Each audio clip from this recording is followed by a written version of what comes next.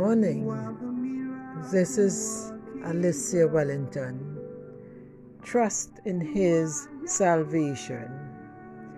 For the past couple of days, I have been musing on this sentence. And the more I thought about it, the greater it felt like an instruction from God to trust in His ability to deliver us from and in every circumstance. It's almost like I am hearing the imperative, trust me.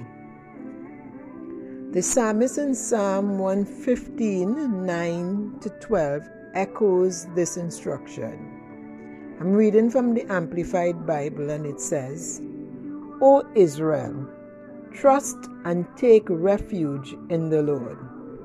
Be confident in Him, cling to Him, rely on His word. He is their help and their shield. O house of Aaron, trust in the Lord. He is their help and their shield. You who reverently fear the Lord, trust in the Lord. He is their help and their shield. He is the same God that fed the Israelites during the time of famine, delivered them from the hands of their enemies on countless occasions, Pharaoh, the Philistines, and the Amalekites, to mention a few. God brought them water out of the rocks. He fed them in the wilderness. He preserved the lives of their firstborn, healed them from diseases, and He gave them lands they did not buy and houses they did not build. And so in Psalm 78, He recounted all that He had done for them and lamented the fact that yet still they did not trust in His salvation. And I'm thinking this morning that you might be saying, or we might be saying, but why should we trust in God's salvation? And maybe our conversation is that those were things of the past. But where is God now? Where is He in my situation? I don't see Him moving miraculously now as He did then. Let me help you. Did I ever tell you about my sister-in-law, whom God miraculously healed from stage 4 colon cancer? She testified that she was making plans for her funeral when God healed her. That happened just about 2 years ago. Have I told you about God's provision in my life? My husband was on his deathbed, and I didn't have a cent left to cover funeral expenses. But just over 6 months before his death, I felt the leading of God to take out a FIP, Family Indemnity Plan, after refusing to do so for 2.5 years, because I always said if I had money to bury him, then I will have to bury him. But that morning, as I opened the newspaper and I saw the advertisement, I heard, go and take out one. So I took out the plan in the middle of May, and it took effect from the 1st of June. And I could not make a claim on the plan until December the 1st, 2014. The week before Tony died, and he had been traveling, I had a conversation with God, and I reminded God that I was broke. But that Tony always said to me, do not shame your God by thinking that He cannot provide for you.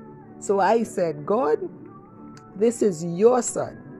And if you decide to take him home to be with you, you have got to pay for his funeral. I am not going to look to anyone to provide for me but you. Tony died on December the 1st, 2014. God buried his son using the FIP. What about my friend's mother who had a stroke resulting in bleeding in her brain and mobility loss? After we laid hands on her, she recovered and she is still enjoying good health. That was just about 2 years ago. Did I mention the joiner who took my money and material and refused to deliver my cupboards? How the Lord miraculously delivered me out of that situation by giving me a word from Exodus 3:21 that I will not go away empty-handed when I was frustrated and wanted to walk away from the transaction. After 6 months, the young man humbled himself and installed my cupboards. He even accepted the deductions that I made for items he did not provide. I must also tell you about the hand of God working on my behalf in my exams. Overwhelmed by grief and the seeming meaninglessness of life after Tony's passing, I struggled to complete my master's degree. In one particular exam, accounting, I had great difficulty working through the multiple choice paper, but as God will have it, they brought the exact paper that I had studied the day before the exam. I graduated with a distinction in that course. Beloved, I have given you more than ample reason for you to trust in His salvation. He is still healing, providing, protecting. He is still making a way where there is no way and delivering us from our enemies. Oh, my friends, trust and take refuge in the Lord. Be confident in Him. Cling to Him. Rely on His word. He is your help. He helped me. He is your help and your shield. O house of Mary and Joanne and Cheryl and Alicia Wellington, trust in the Lord. He is your help and your shield. You who reverently fear the Lord, trust in the Lord. He is your help and your shield. I bless you and do have a wonderful day.